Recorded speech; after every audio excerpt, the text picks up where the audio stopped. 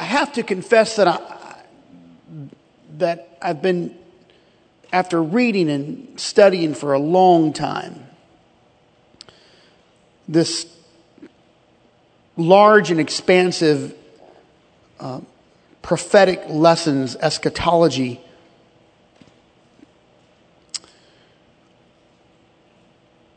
you can really get bogged down in it. In fact,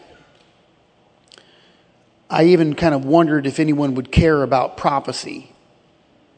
There's so many theories and scriptures and things to learn. There's a timeline that I hope I can get to tonight and just present to you maybe a small timeline.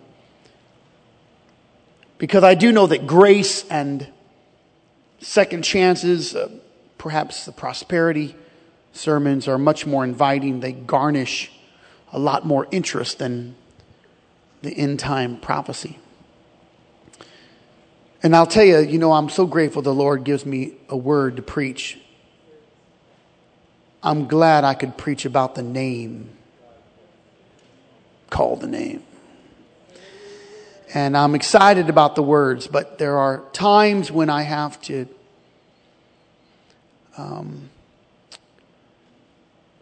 dive into the deep end of the pool. So really what we're doing here is I'm trying to plod carefully so that we would fully grasp the scripture. Now, I say that with some hesitation because I do know I have seasoned saints that are in this room, and you already know some of this information. But if you do, would you just act like you've heard it for the first time? And that will make me happy and make everyone else comfortable. I will say that the Lord has provided a little bit of a opener for me, and I'm giving some pause for prayer for the many people. In fact, today, 10 million people are under the hurricane watch or are related to the hurricane watch. 10 million people. It will, as the hours now quickly tick by, affect 3 different states, and they said it's going to hover, and that's going to dump a lot of water. There's going to be flash floods. People have been warned to leave. There were some folks that were a little bit aggravated, some consternation when the 10 Walmarts closed. But as we've discovered in South Carolina, don't worry if the Walmart closes. What they say is, it's bad if Waffle House closes down. That's what they said. So, it's a very interesting thing, this hurricane. Now, just a word to the wise, if you must, go ahead and do it. If you need to go to Florida for a vacation in the summer, that's fine. Just so you know, perennially, hurricane season in Florida is between August the 20th and October the 20th. Just so you know. So if you're making plans to go before August the 20th, you might get rained out. Some people they don't check the weather. They just think that it's always sunny in Florida. And there's a few of you folks who've gotten down there and you stayed in your hotel for 5 days in a row because it rained you out. I just want you to know that's when the hurricanes and the season happens. And if you don't know that there's other things that happen too. Oklahoma has tornadoes. And there's seasons for those too. So if you would like to visit Oklahoma and Kansas, you might check when those tornadoes most frequently come by. This prophetic world it has some constraints to it. I feel a little bit like a conspiracy theorist.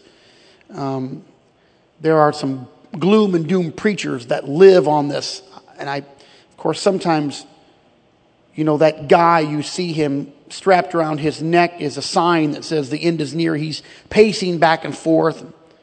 People just trying to eke out a living. And some of you are or like us, you're trying to get your house in order and your laundry done. And I don't know what you do, but we have laundry parties in our house. And it's not a real party for the kids, but I'll tell you what, it's a party for us. And we fold. Some folks are trying to resolve family disputes and make a living and finish a house project. So, wow, now you're coming to Wednesday night and the pastor is talking about eschatology. It's a big word, the prophetic word of God, and how can we understand it? Does it really matter? Let me give you just a few differences between prophecy and predictions just to begin with, and we'll walk down this path of prophecy and predictions, just so you know there is a clear difference between the two, prophecy and prediction. Prophecies can be a number of things, but in all, they're unrevealed events that are presently occurring. So that's called forthtelling. Forth, telling, forth. So, just so you know, prophecy it's not always about telling the future. Sometimes prophecy is about what's happening right now. The second thing is prophecy can be future events that have yet to occur. And that would be called foretelling, F-O-R-E, foretelling.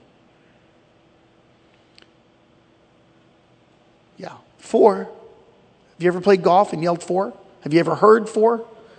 If you ever are on a golf course and you hear someone yell four, it means duck your head and hold your head because someone has hit their golf ball in your direction and they're trying to warn you. They're foretelling you. So instead of saying foretelling, they just yell four. And that means you're in danger of getting hit with their golf ball. If you yell four all the time, you probably don't need to be playing golf. Or no one else needs to be on the course while you're there. Number 3, prophecy. These prophetic things are not figurative but literal. Prophecies are not figurative but they're literal. It's not superficial or a kind of mystical. These are literal things. And finally, eventually come to pass or are revealed as true. They eventually come to pass or they are revealed to be true. Proven. So a prophecy is not a prophecy unless it comes to pass. Now, prediction is similar to prophecy. But, of course, as I wrote in your handout, not necessarily rooted in spiritual terms. There's predictions. There's a prediction of sporting events and markets. The stock market has a market called the futures market, where people predict what's going to happen. They invest based upon predictions. So predictions are a little different. They're based on history. Number 2, they're made via or by way of an understanding of the human pattern. We can do this prediction thing. My very good friend, Dr. Larry Keston, was with us at a celebration, the birthday party last year. And he is a radiation oncologist. And he has an incredible 80 plus 90 percentile, sometimes, success rate of curing people of lung cancer. But anyone who smokes has a massive increase in the possibility of cancer, lung cancer, and other cancers. And that's why it's a tough habit to get rid of, because there are other agents inside of the nicotine that keeps people addicted. It's not just the tobacco. That's the human pattern. You understand the human pattern. Driving 100 miles an hour to Meyer, eventually you will get a speeding ticket. The human pattern. Number 3, foreseen probabilities. It's likely based on the odds. Probabilities. Probabilities happen all the time. That's probable. If you are in constant fighting with your spouse, there's a probability factor there. Some bad things are going to happen. If you spend more money than you bring in, and the probability is that you're going to have more month at the end of your money. This is probabilities. These are predictions. I can make a pretty good prediction based upon what you're doing.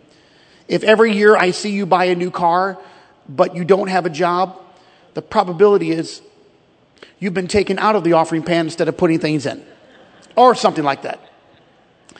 And finally, number 4 is an educated guess. Predictions are an educated guess. Predictions are not prophecies. Predictions are not prophecies. But a prophecy holds in it a prediction, but it is true.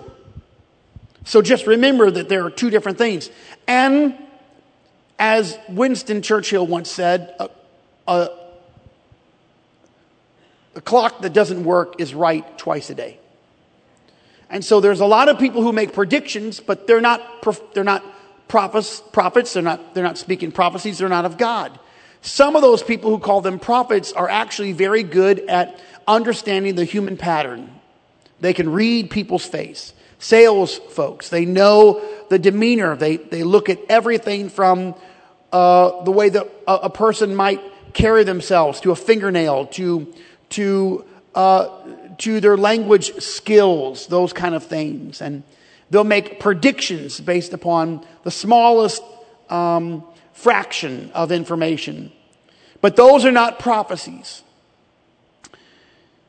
So what would constitute the prophet? First of all, the Bible says no man should call himself a prophet. Prophets don't declare themselves. Anyone who walks around and tells you that they're a prophet, they're not. That's the first indication you know they're not a prophet. If they walk around telling you they're a prophetess or a prophet, that's the first way to know they're not.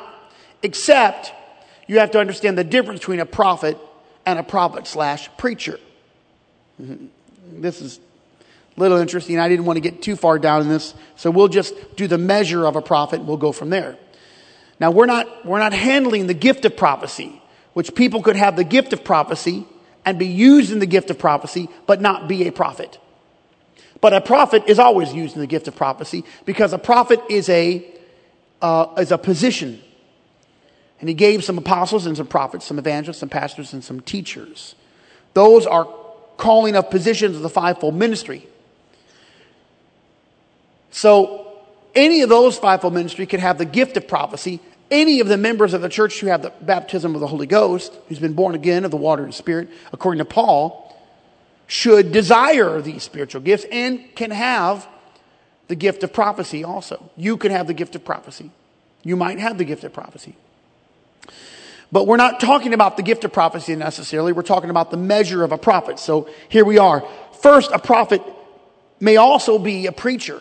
And I put, because he is a preacher, but he also may be a preacher. Prophesying is both foretelling, but it also pertains to preaching. It's not always about saying something that is yet to come. Preaching is prophesying. In fact, if you look in the Bible, both Old and New Testaments, they were prophesying. Paul, having passed through the upper coast, came to Ephesus. Finding certain disciples, he said, "Have ye received the Holy Ghost since ye believed?" They said, "We've not heard whether there be the Holy Ghost." He said, "How were you baptized?" He said, "Well, we were baptized in John's baptism." He said, "Well, John verily baptized unto the baptism of repentance, saying unto the people that you should believe on him which should come after him, that's on Christ Jesus." And when they heard this, they were baptized in the name of the Lord Jesus. And Paul laid his hands on them. And then here's the next verse. "And they all spake with tongues and prophesied. And the number of the men were 12. So they were preaching. That's what they were doing. So they started to preach. So prophecy or a prophet is a preacher also. Letter B, Jesus said of the measure of these prophets, so we have the Lord's words, beware of false prophets. Here's a couple of things we know. False prophets, some are false prophets, and they're known by their fruits or their works.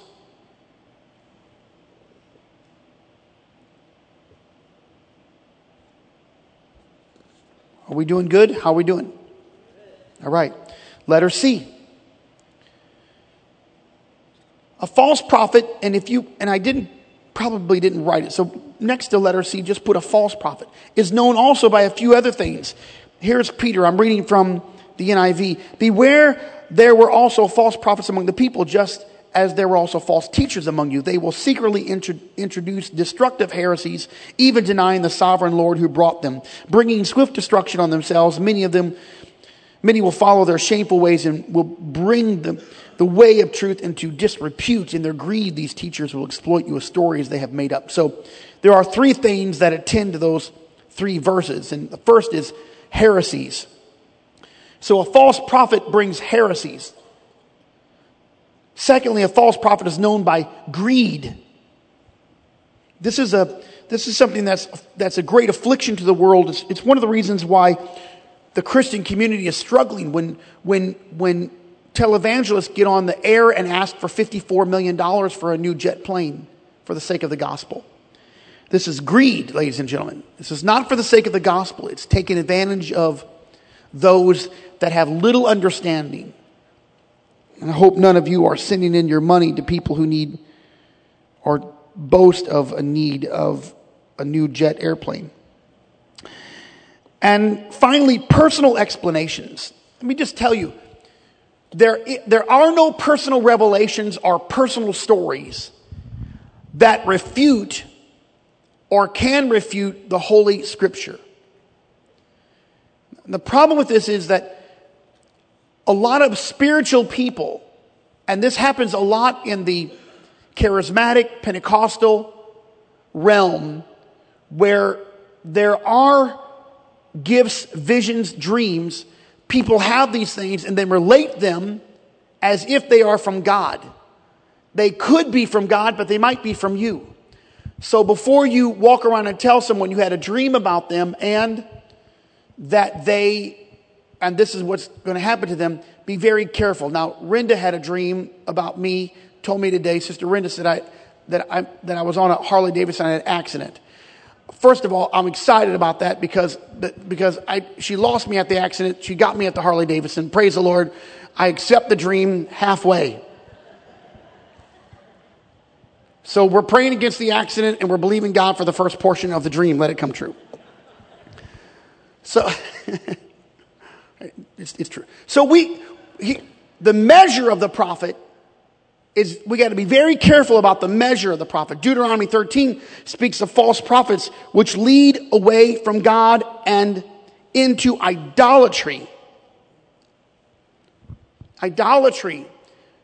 Anyone who leads people into idolatry is a false prophet. Anything that diverts their attention from God becomes idol worship. And finally, letter E, I call this the litmus test. It's proof. This is a very dangerous thing now.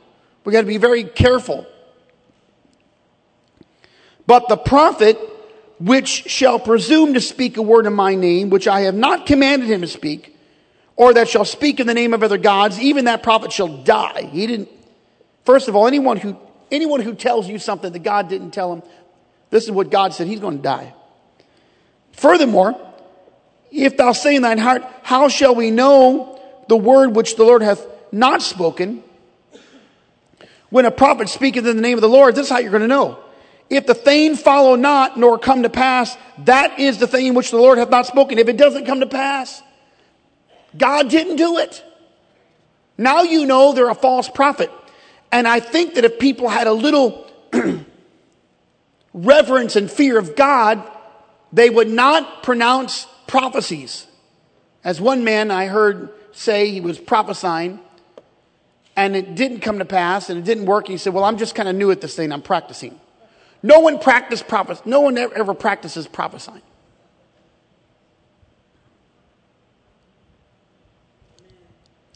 I was in the service where a young preacher decided he was going to do something like that, and he called out this man, and he said, you're having trouble with your wife. You're having struggles with your spouse. You're arguing at home, but God's going to save her.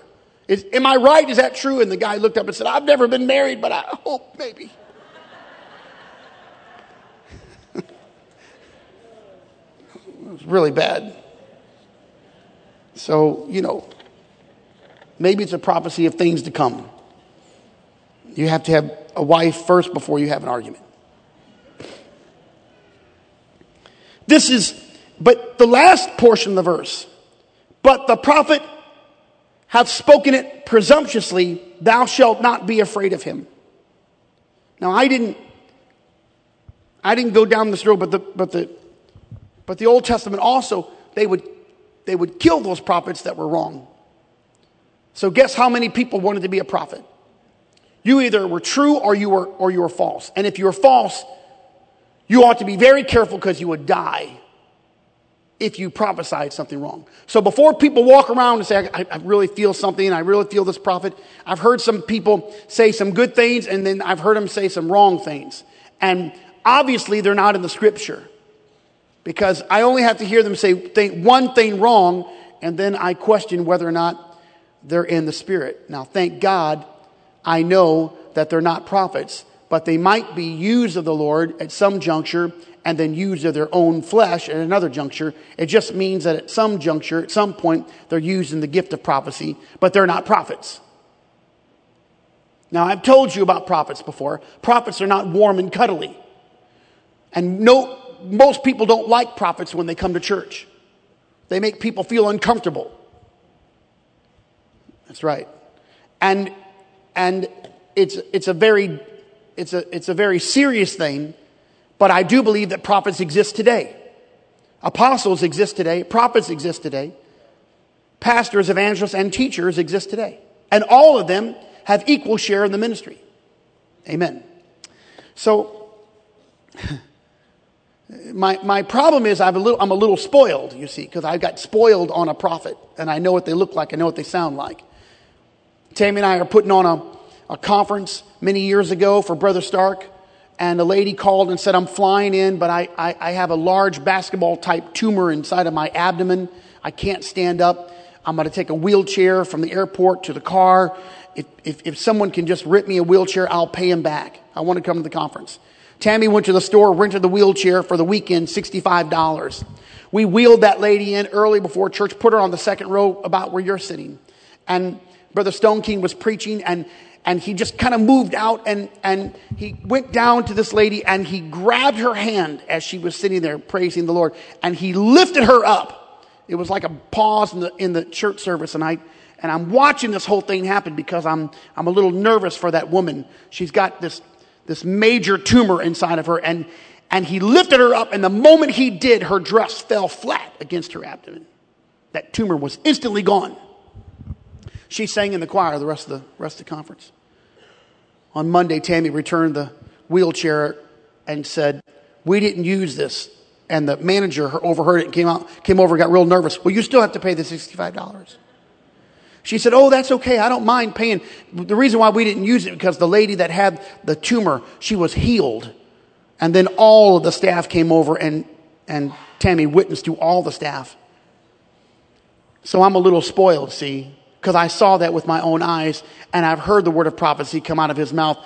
So I don't want to be around any fool. I ain't got time for fools.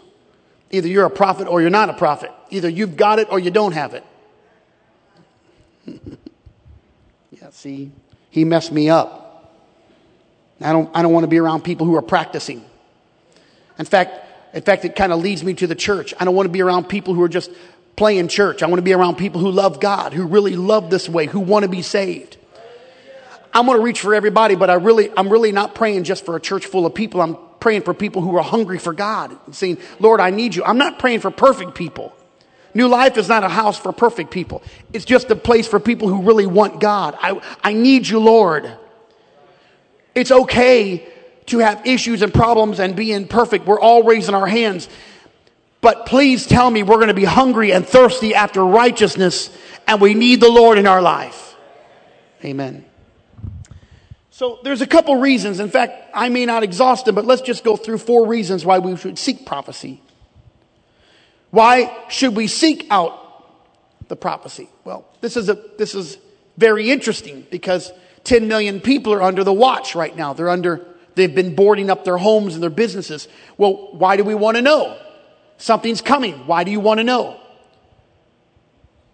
Well, first reason is because you need to know. It's knowledge. My people are destroyed for lack of knowledge. Why do we seek for it? Because we must know. You need to know. My people are destroyed for lack of knowledge. We don't know the word and we don't know what's coming. We are destroyed. We are destroyed. It's why we're not giving up midweek services. Either it's cell groups or fellowship groups or Bible study, but we got to have Bible study. You've got to have some Bible study time. And if you are destroyed, he rejects you. You'll be no priest to me, he said, seeing that thou hast forgotten the law of thy God. I'll also forget thy children. As they were increased, they gained more, so they sinned against me. Therefore, I will change their glory to shame. The more people have, the less they seek for God. It is the fact. It is the truth. Our missionary to Germany is struggling because Germany is a well-adjusted, monetarily wealthy country. They don't need God. It's not the same as the Philippines when they have nothing. It's not the same in Uganda. It's not the same. Those people in India that have nothing and they're struggling, they need something. But Germans don't need anything.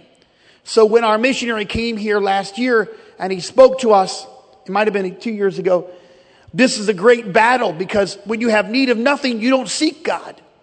That's true of our lives too. When you have a problem, you'll seek God. When you don't have a problem, it's a little bit harder. That's why sometimes I don't pray that God would get you out of your problem.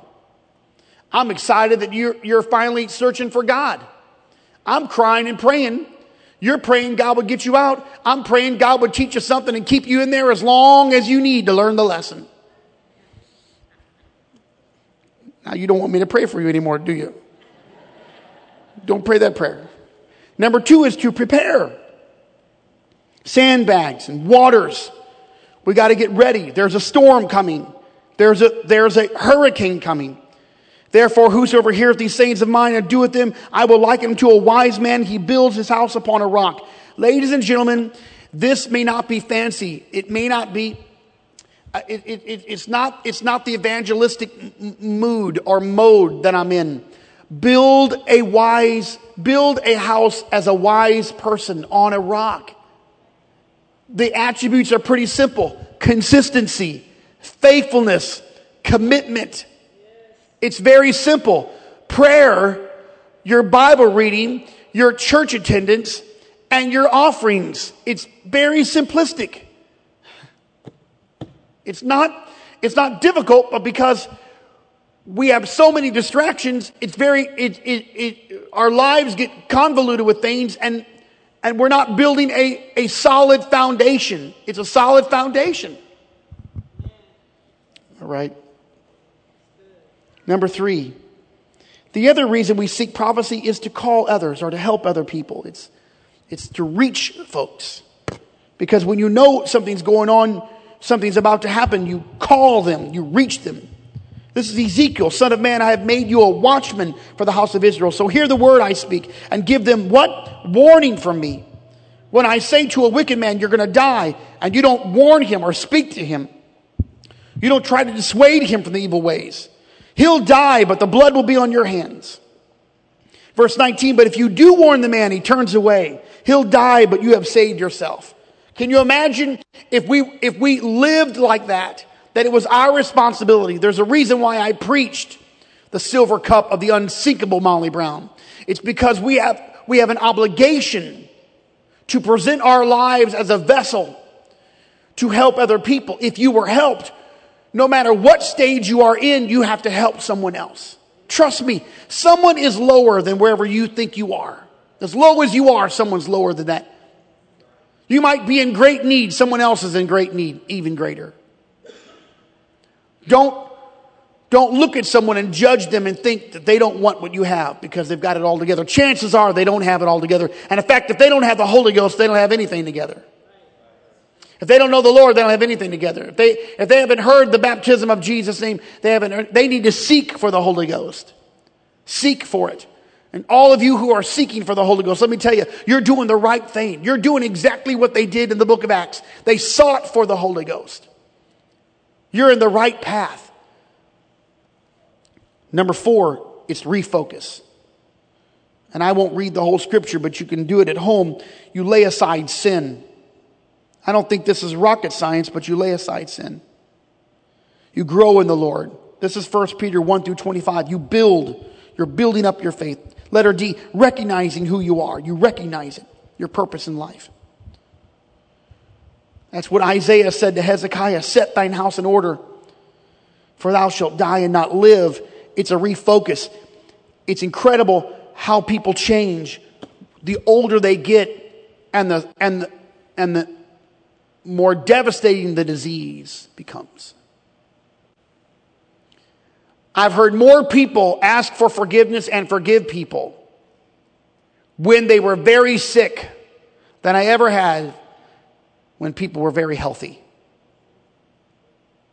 I think that's pretty wise. I don't think that's a bad idea, except we should live in a moment, a spirit of forgiving. But if you know that you're not doing well, set your house in order, ladies and gentlemen. Also, if you think the Lord is going to come back, set your house in order. If I told you right now that the Lord was going to come back on January the 1st, and you had just from now until January the 1st to get your house in order, what would you do differently than you're doing right now? Now I'm going to say everybody ought to be doing something differently. Everybody ought to be changing their life, their mode, their operation. You probably wouldn't be watching what you're watching. You may not be, you might even quit Facebook.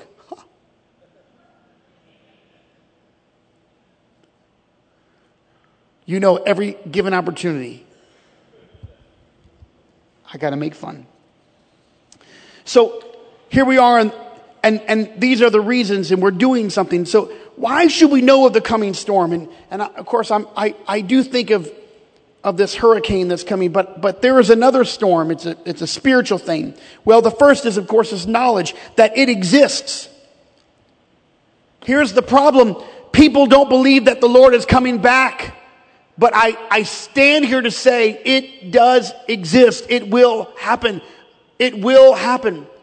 One of the problems is we become desensitized, especially if you've grown up in the church and you were a little child, a little girl, a little boy in the church, and you heard the preacher say that the Lord is coming back soon, and it's been decades and he has not come back. Well, in the span of time of 6,000 years, you're at the very end of that time.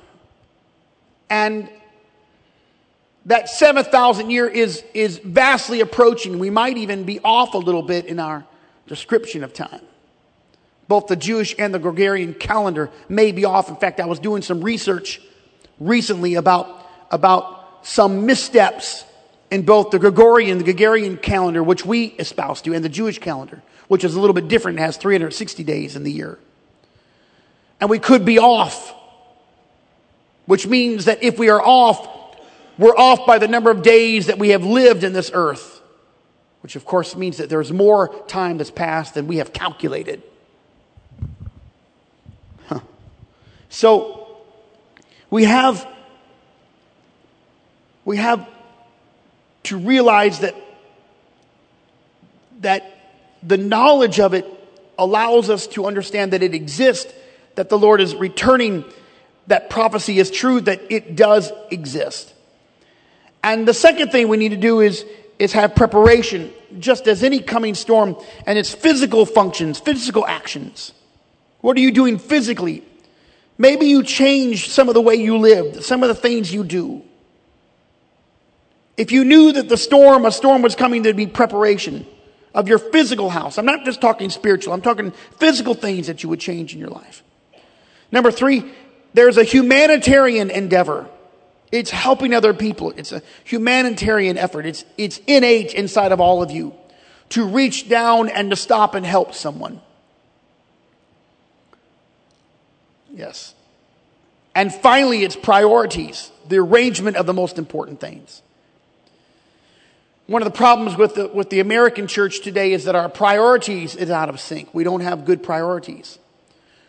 We put a lot of things above attendance and a lot of things above prayer.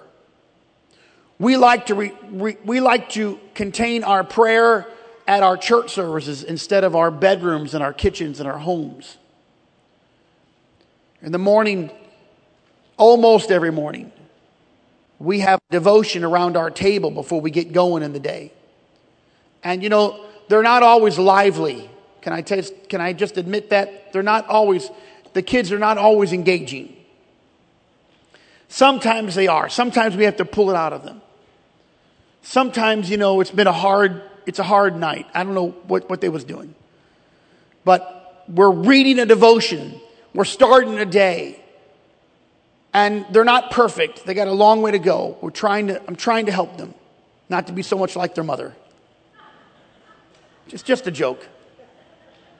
And I'm trying to pray with them. Tammy's trying to guide them so they're not so much like their father.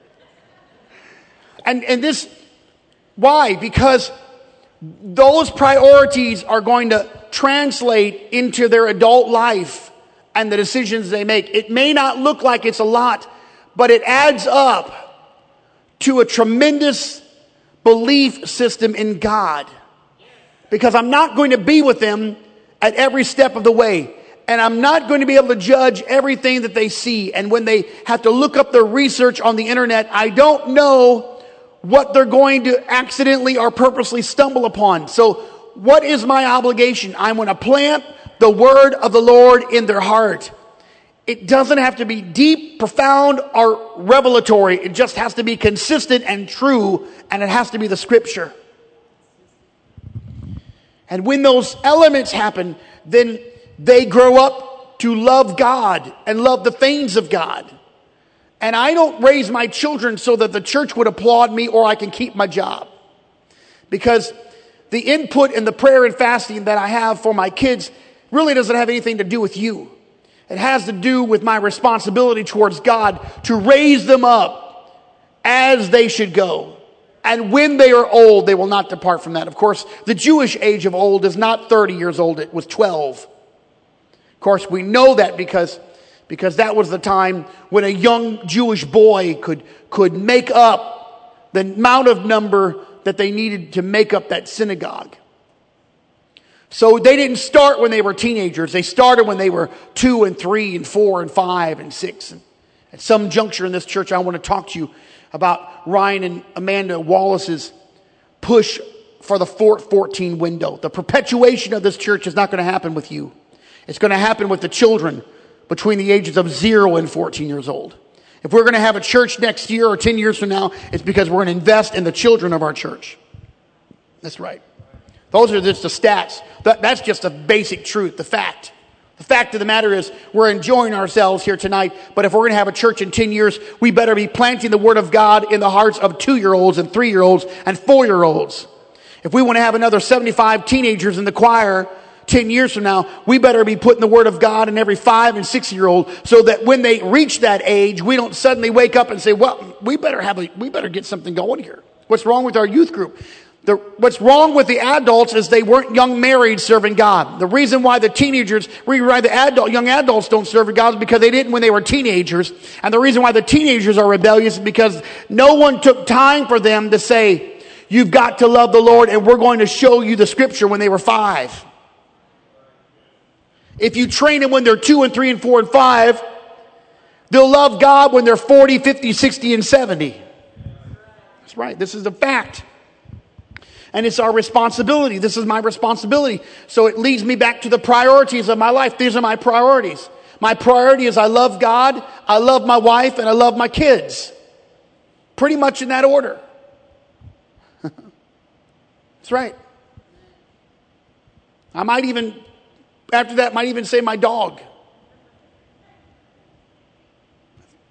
If I had a horse, I'd say my horse. I'd like to get one. I have a place to put it. You know, Wyndham they don't allow horses, free-range chickens, or goats. I've asked.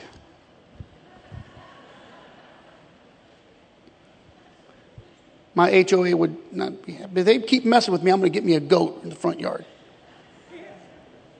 So, your priorities of life. What are the priorities of your life? Someone tell me what your priorities are. Is it to go on another vacation? What's your priority?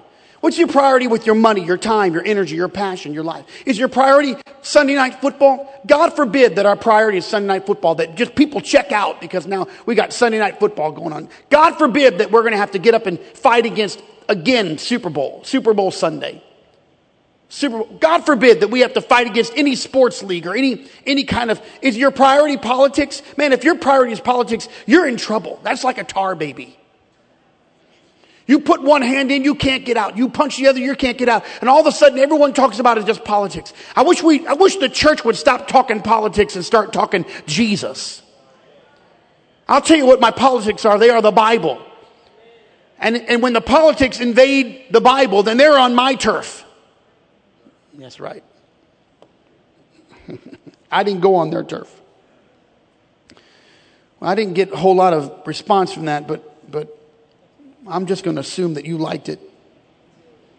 So there's a few things that we have to know, and these are the things that we have to know. So we're going down through this line. I'm going to build through this process each week. I'm constructing something for us, and we're going to get into some details now.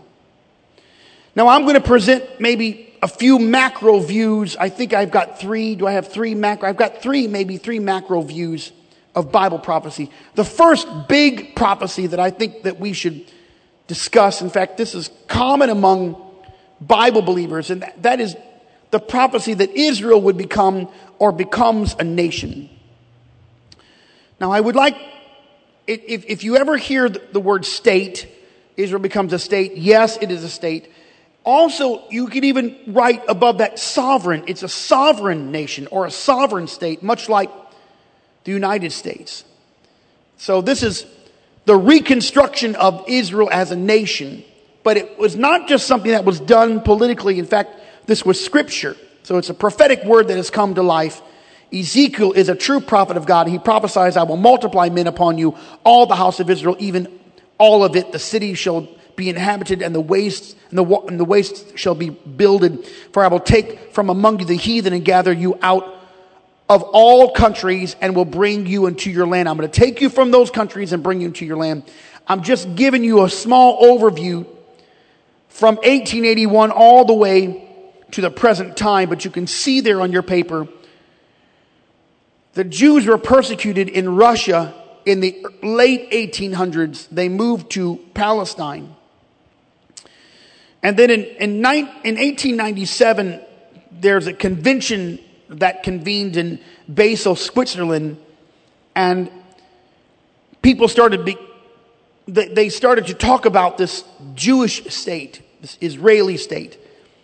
And then in the early 1900s, 32,000 more. These were Jews that were persecuted, and they moved from Russia. And then, of course, now we're entering to these wars, the world wars, and 78,000 Polish Jews are going to move.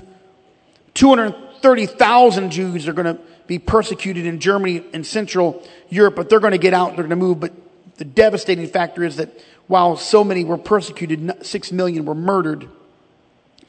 In 1948, Israel becomes a nation. That was on May 14th. And in 1967, there was a movement to destroy Jerusalem and capture all of the main military bases. But in that 6-day war, Israel captured Jerusalem and the West Bank, and they won the 6-day war. It was just over before it began.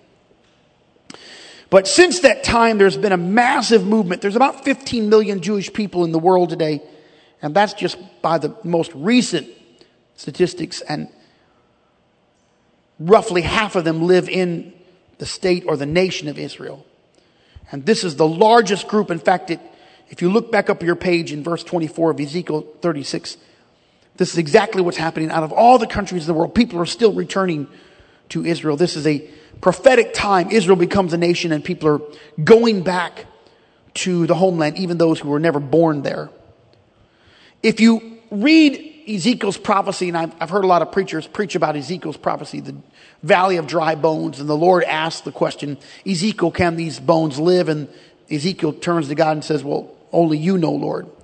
And then that's when the Lord said, well, prophesy or preach to the bones. And so he's preaching to the bones and they come back together. That scene is actually directly related to Israel becoming a nation again.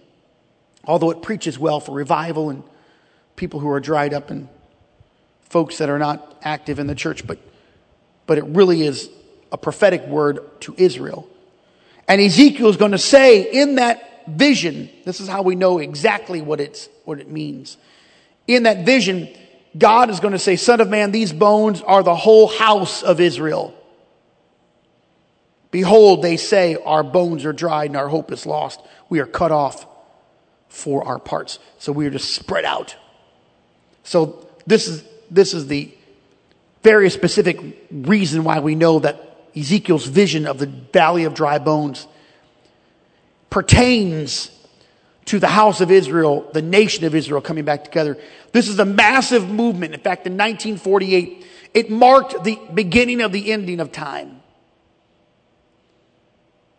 Now that's very difficult for people to grasp.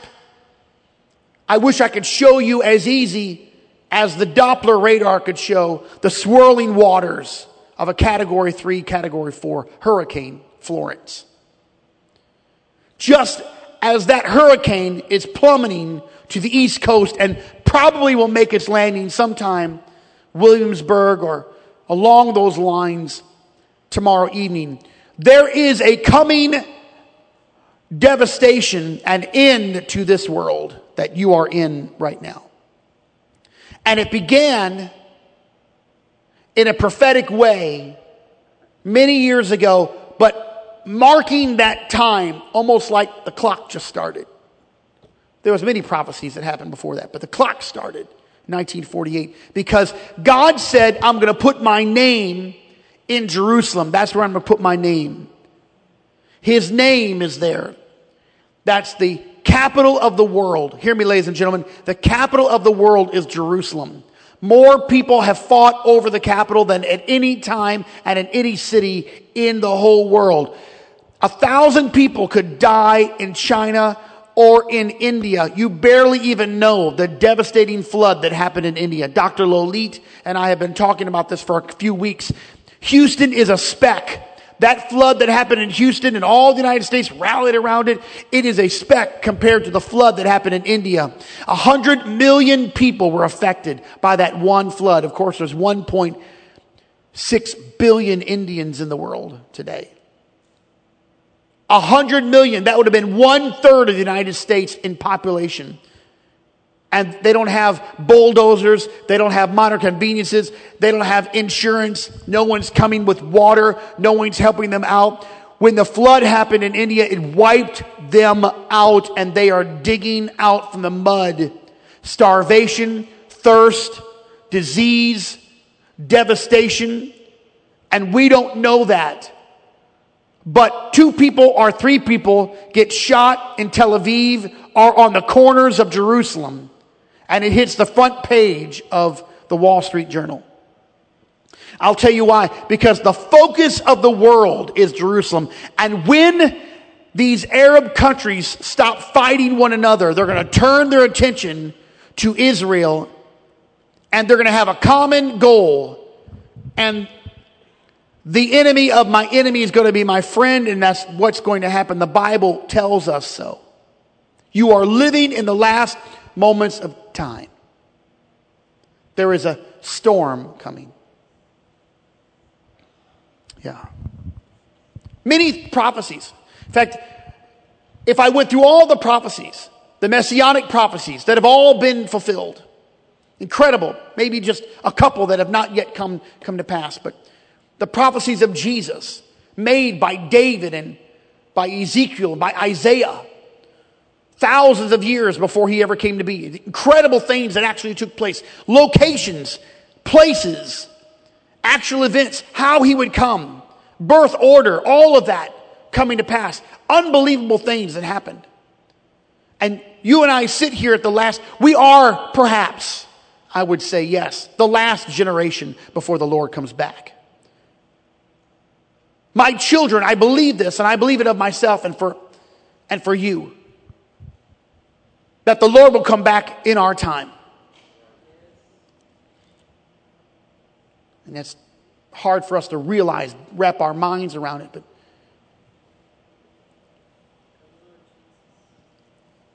I remember a preacher coming to our church, and he preached about the rapture. And he was liking that rapture to Noah and the ark. And we had a door kind of like that, had more glass on it.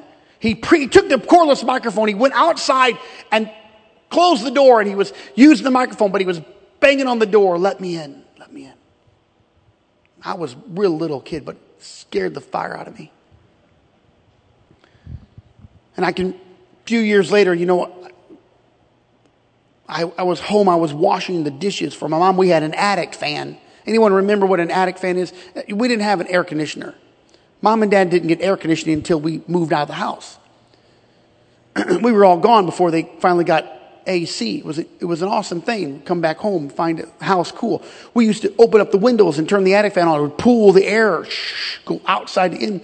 And I was washing the dishes, and the side door was open, and a gust of wind pulled the door closed, and that door closed so fast that it made a high-pitched sound like the sound of a trumpet. Boo! And it slammed. And I broke a dish right at the same time. I'll tell you what, I was just scared to death. Because I thought Jesus had come and I had missed the rapture. And I ran through the house crying, Mom, where are you? Mom, where are you? And I ran around the house, couldn't find her. Ran the church where Dad pastor was just maybe 100 yards away. And I ran up to the church. And the sanctuary was empty. Lights are off. Mom, where are you? I kept calling Mom. I like Dad and everything, but if Mom don't go, nobody goes. Finally, I found them. They were having a committee meeting, and tears were running down my face. I was panicked because I thought that I had missed the rapture. And I'm very concerned today that people are not afraid to miss the rapture. Hear me. You ought to be very afraid that you would live a life that you would question whether or not you are going to make it. I don't want you to live in fear, but if you're living a life that you wonder, I'd rather you have some fear of missing the rapture than be complacent and really miss it when the day comes.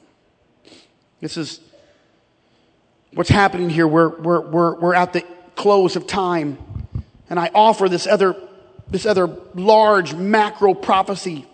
Joel, the second chapter is dedicated to what we learned as the day of the Lord, or the Lord's day, the great day of the Lord.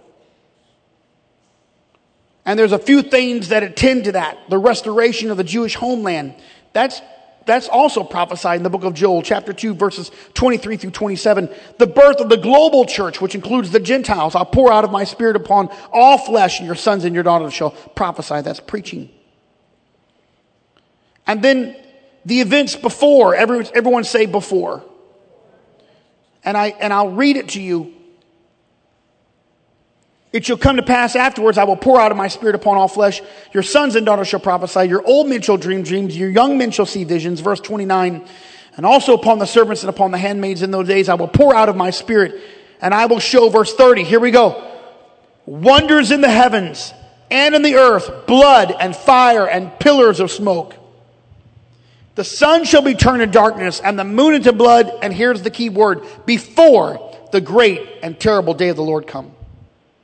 Before, events before. What's going to happen before? A great awakening. An outpouring of the Holy Spirit. This is what Peter was preaching about in Acts chapter 2. He quoted these exact words. He said, the Holy Ghost, speaking in tongues. He said, and I quote, this is that which was spoken by the prophet Joel. Speaking in tongues was a prophecy by Joel, and if memory serves me right, it's separated by at least 700 years. The prophecy is 7 centuries afterwards. This is that which Joel spoke about. I'll pour out my spirit upon all flesh. Before the last days of time, Joel said there's going to be an outpouring of the Holy Spirit, the Holy Ghost. That is a massive prophetic word. Macro 3, here's the next macro prophecy, the view of prophecy. It's apostasy. Apostasy. And the Greek word for it is called apostasia. Apostasia, apostasy. It's a falling away of apostasia. Apostasia is, it's like a Walt Disney movie that never came about. Just notice that it happened several times. In the Old Testament, there was a falling away. And I've given you the corresponding scriptures. And of course, it ended in a great judgment. Assyria, they were exiled, 722. They were exiled again. There was a lot of damage done to their lives. There was a falling away. The early church had the same issue. It was another one. Paul saw men and women entering the church. He called them wolves. In fact, I didn't even put it down, ravenous wolves. Did you know that people could join the church or be a part of the church and not really part of the bride, but they're ravenous wolves? You always know a ravenous wolf because he or she is always trying to separate people from the shepherd. Anyone who's trying to separate you from me is a wolf. Yeah. Go back and hear the sermon called The Wedge. You'll get it. It's a wolf. They're not sparing the flock to draw people away from the church. Read it in Acts chapter 20. In Galatians chapter 1, Paul said, I marvel that ye are so soon removed from him. He's talking about himself. From me that called you to the grace of Christ unto another gospel. There's not another gospel. There be some that trouble you. They would pervert the gospel of Christ. Anyone who changes it, Paul said, would be cursed. Even an angel who changed what he preached would be accursed. Galatians 1, verses 6 through 9. Read it in your Bible. And the last falling away would be the falling away of the born-again believers. Can you imagine? The born-again believers. Paul said to Timothy, I charge thee before God and the Lord Jesus Christ, who shall judge the quick and the dead at his appearing in his kingdom. Preach the word, be instant in season, out of season, reprove, rebuke, exhort with all long suffering. For the time will come when they will not endure sound doctrine, but after their own lust shall they heap upon themselves teachers having itching ears. They turn away. This is going to happen. In fact, it's going to happen to unbelievers. Verse 5, watch therefore in all things, endure afflictions, do the work of an evangelist, make full proof of thy ministry. That falling away of born-again believers, it's intense. This is an intense thing. And so there's going to be a repeat of the early church conditions. Wolves, false doctrine, and let there be an intensity of affliction, anxiety, oppression, and spiritual warfare. That's what's facing us. And even in the Bible, the Lord said, if the days were not shortened, except the Lord shortened those days, no one would be saved. There's going to be an intense battle. Hear me. You're not going to be able to sit back in a lazy boy recliner. Your Barca-lounger type Christianity is not going to work. You're going to have to get knee deep. You're going to have to get all the way in. I hope someone's hearing me tonight. You're going to have to get more committed than you've ever been committed before. Whatever you were doing last year, you got to add your faith, more love, more passion, more purpose. Now's not the time to backslide. And you can backslide without leaving the church. It's just sliding backwards. Now is not the time to lose faith. Now is not the time to get a friend who deters you from the church or from the word of God. Now is not the time to associate with people, here pastor, that deters you or hurts your walk with God. Now is the time to get closer to the Lord. I'd rather lose friends or cut off people that I thought were my friends and get closer to God than appease them. And I say to the church, people, love everybody, but don't let them pull you down. There's a reason why you don't have to put a lid on top of a bucket of crabs. Found that out. That was one of my dates. I flew down Louisiana. I said, where are we going, Tammy? Tammy Joe, where are we going? We were dating, engaged. She said, well, today we're going crabbing. We got some nasty meat. That little beautiful girl got some nasty meat from the store, got some twine. We straddled the pipes over the bayous, tied the meat to the twine, hung it down. Crabs just jumped, got on there. Blue crabs. We got them back to the house, and her dad boiled them. And spicy made my eyes water. My eyes are watering just thinking about it. She brought an old cooler. One handle was broken. I said, Tammy, we need a lid. Oh, we don't need a lid. All we need are 2 crabs. Sure enough, we had a bunch of crabs. One of them could have got out, but the moment that the guy almost got over the edge, one of them pulled him down. We'll pull him down. That's the kind of people you want to be around. You're never going to get out of where you are as long as you're around people who keep pulling you down. You want to make it to the rapture, you better attach yourself to someone who's going up and not pulling you down. Your friends in the church ought to be pulling you up, not pulling you down. That's right. Because otherwise you could fall easily into apostasy. You don't know how quick that can happen. I'll tell you what you want. You want people that are full of faith. I want to be around somebody who knows how to pray. I want to be around someone who knows how to worship. I want to learn some new dance moves. I've been watching Franklin. I don't really care. I want to praise. I want to shout. I want to tell you what. I don't care what you think. I did not come here to entertain you. I came here to entertain the presence of the Lord. I've come here to get closer to God. You ought to say it to yourself. I'm going to be more devoted, more consecrated. I'm going to find somebody who's going to lift me up instead of pull me down. I want to read things that are going to lift me up instead of read things that are going to pull me down. I want to be engaged in the church and in the ministry. Whatever the ministry is. I'd rather be a doorkeeper in the house of God than to be lauded and applauded in the tents in the houses of wickedness. Wouldn't it be better for you to stand at the door? I'd rather be out there with Billy Coachvar and his crew holding an umbrella than be standing in the courthouse being applauded on stages and having the adoration of the sports and celebrity figures and not know God. Yes, yes, yes. And here we are, we're looking at this terrible thing that's going to happen. The born again believers are going to fight spiritual warfare, and some of them are not going to make it.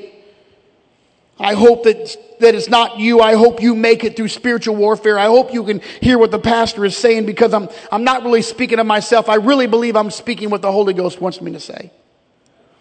And I'm ending here now with some technical things, but I think we need to know it because I'd like to draw a little bit for you. I love drawing. My pictorial skills are really close to Picasso. So 3 main views of end time prophecy are amillennial, premillennial, and postmillennial. And those seem complex, but we'll break it down in a very simplistic view. And I'm sure I could exhaust them much more than this. But for the sake of time and for our understanding, the amillennial view, we do not believe this. But they believe things a little differently. Here's a few things that attend to the amillennial view. They do not believe in a literal kingdom to come. They do not believe in 1,000 years of reigning with Christ. They deny that Jesus will have a physical kingdom, but they do believe that his kingdom is a figurative or spiritual kingdom. The premillennial view, this was, of course, Clement probably began this, and it's been probably the biblical thought. This teaches the second coming of Jesus Christ will occur before the millennial kingdom. We do believe that. I do believe that. And I'll show you this in just a little timeline here at the bottom.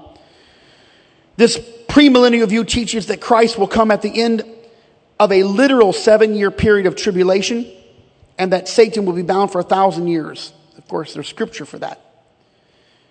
And so that is what I would tend to gravitate towards, this premillennial view. There's a postmillennial view. Of course, that was kind of far-fetched to gain popularity in the 18th and 19th centuries. They thought that man, would bring God's return because of all of our advancements. It was almost a utopia type view. Of course, it kind of died away at the World War I, and then it completely was devastated. World War II, we found out Man doesn't bring utopia, we bring destruction. Okay.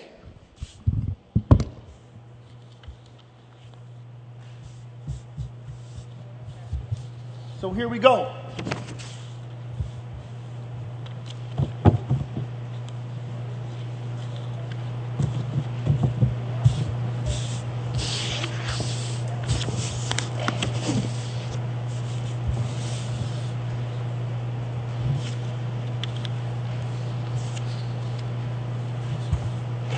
I've never used this before, but we're going to see if it works. The multimedia guys are very tech savvy. So, are you ready for me, Brother Matt? Are you ready? Okay. So this is the bottom of your page. How did it do? Oh, it's a line. It's phenomenal. It even is a straight line. Oh, that's bad. Hey. Okay.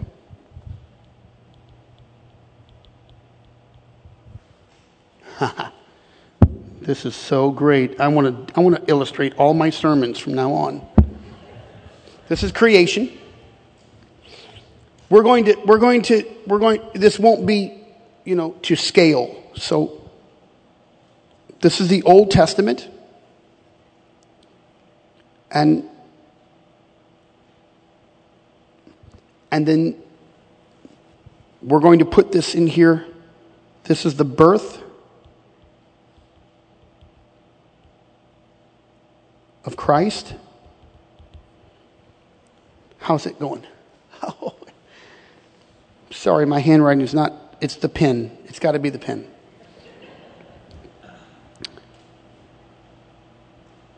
These are the Gospels. This is the book of Acts. That's the church. The church did not begin until the book of Acts. So this would be the church age.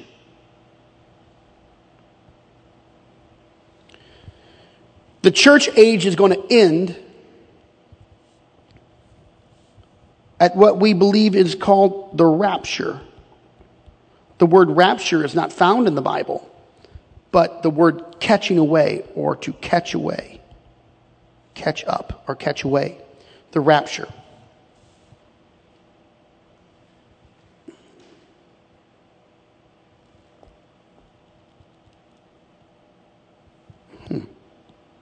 How about that? There's my eraser.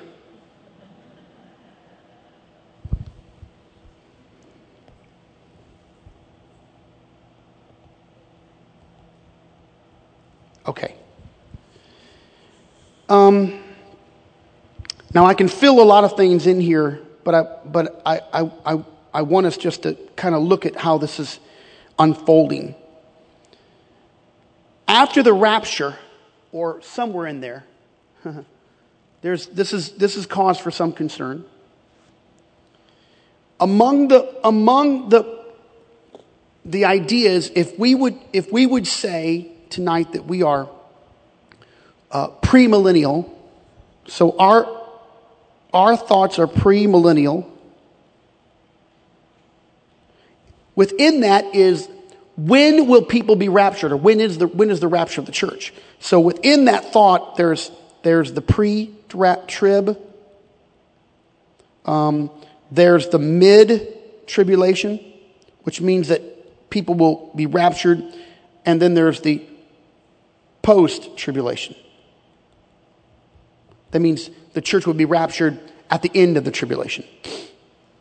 So let's just talk a little bit about the tribulation period. Tribulation. The tribulation is a span of 7 years. And I've got to get my scriptures here. So this would be Daniel chapter 7 verse 8 and chapters 9 through 26. This would last for 1,260 days, which is 3.5 years. So in the middle it would start. This is 7 years total, but 3.5 years on this side, 3.5 years on that side. The difference between that is in this portion, there's a great atrocity that takes place. This last part here, in that tribulation period over here, that is persecution. So when we talk about tribulation, we're not talking about persecution for the entire time. Persecution, according to the scriptures, would last 3.5 years, 1,260 days, according to the scripture. Is everybody still with me?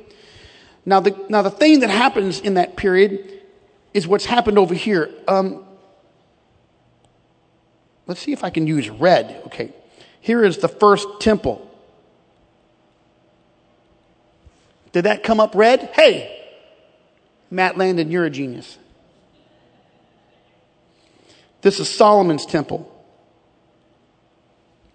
Solomon's temple will be destroyed, and in that period of time, there's another temple. This is the second temple. The third temple, even though this temple will be knocked down, it's kind of remodeled. In the church age, it's actually remodeled. And then it is finally destroyed. So, I shouldn't say that. It's not in the church age. It's in the Gospels. So, let me get my eraser. Okay.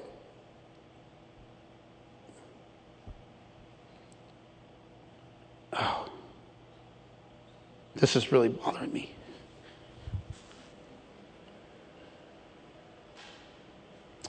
It really does look Picasso-ish. It's kind of... All right. But the temple, the third temple will be built in here. So this is the third temple. And the third temple is going to be built somewhere either on or close to the Dome of the Rock. There's speculations as to where it will be built. When we went to the Temple Institute last year, I guess it was last year or the year before, the Temple Institute has been very much refined. They've made all the utensils that will go into the third temple. The golden candlestick, the gold pots, the utensils, the table of showbread. All of that's been built, ready to go into the third temple. We just have to decide on the location of the third temple. The third temple will actually be built, and could actually be built sometime here at the end of the church age.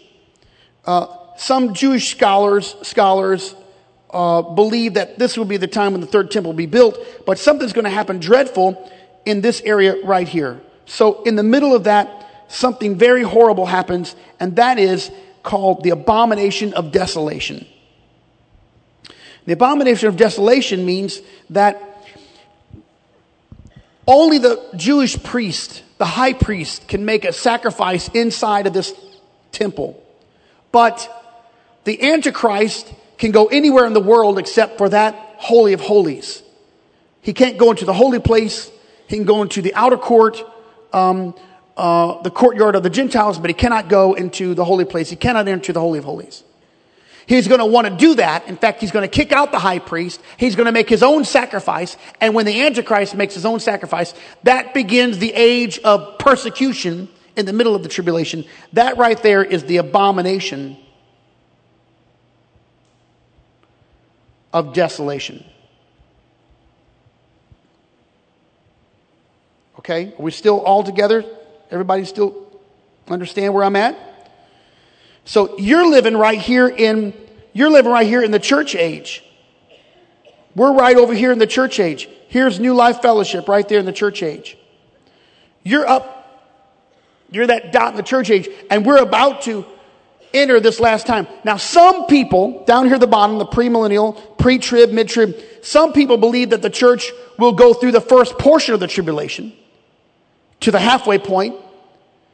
Some folks believe that we'll be raptured before it begins. So the rapture of the church could be here or it could be here. I personally believe that we'll be raptured before the tribulation begins.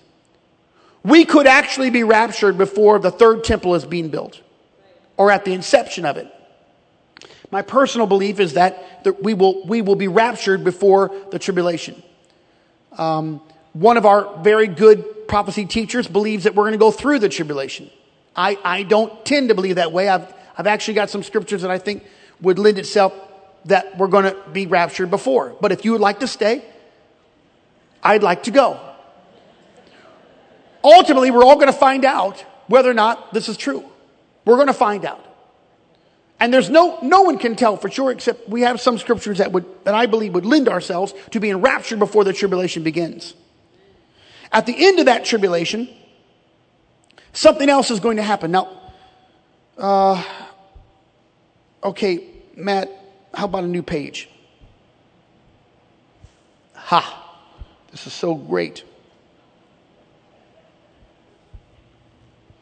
Because there are some other words that you'll hear. Daniel's 70th week. Daniel's 70th week is the tribulation period. That means he's got 69 weeks over here. And of course, we know that those weeks began, those weeks are 7 years in time. So this is going to be a 7-year period. And so right there is going to be the mark where the desolation, there's an abomination of happening with the Antichrist. Can you imagine that the Antichrist could be alive today? The Antichrist could be preparing for the setup. So the rapture is going to take place somewhere in here. And then comes the second coming. So some people don't understand this, but the Lord's second coming, Jesus will come again. This rapture is the catching away of the bride.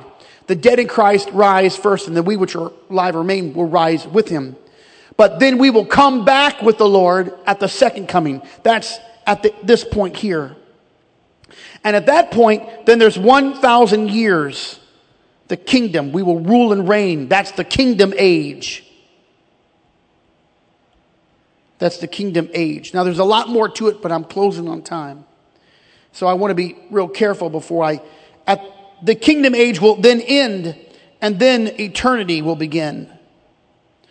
Right here, it ends with what we know as the great white throne judgment.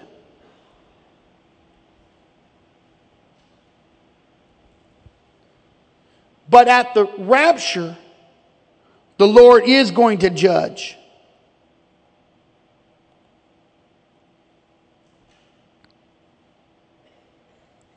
Now there is some speculation when the Bible says, obey them to have the rule over you, watch for your souls. Because they're going to have to give an account for you. Pray they can do it with grief and not with joy. There's some speculation as to when that's going to happen. When are those men or women that God has set over your life going to have to give an account for you? When? It could be here when Jesus judges. It could be here at the great throne, the great white throne judgment. And most people would attend that is here. Okay.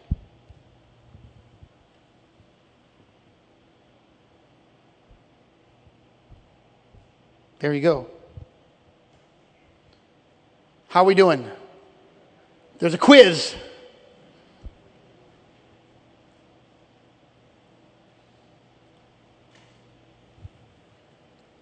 There it is. Creation, the Old Testament, the birth of Jesus Christ, the Gospels and the church age, the end of that time, the tribulation period, the 1,000 years, and eternity.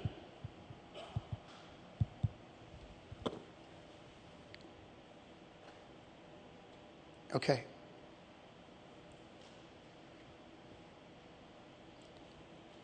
Amen. Next week, we're going to kind of break down a few of the things that I just talked about. There's a storm coming and we're going to be prepared. And everybody said amen. Stand with me now.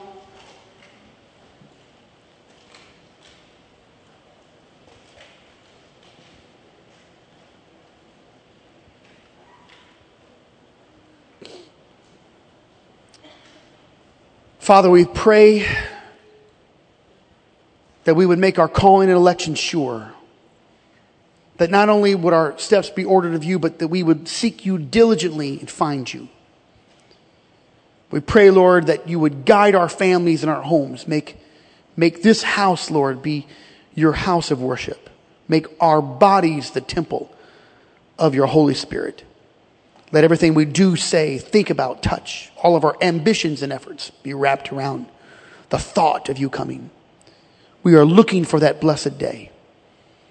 Our hope is in your appearing. Make us a holy church, a holy bride, without spot or wrinkle or any such thing. We are in pursuit of you, Lord. We know that we have not attained, but we are pressing forward for the mark for the prize of the high calling of God, Christ Jesus. So I pray tonight for all the people, for our families and homes. Give us a vision, Lord, of your soon return. Give us that hunger to be saved and to save others. In Jesus' name I pray. And everybody said amen. God love you. You are dismissed. Love one another.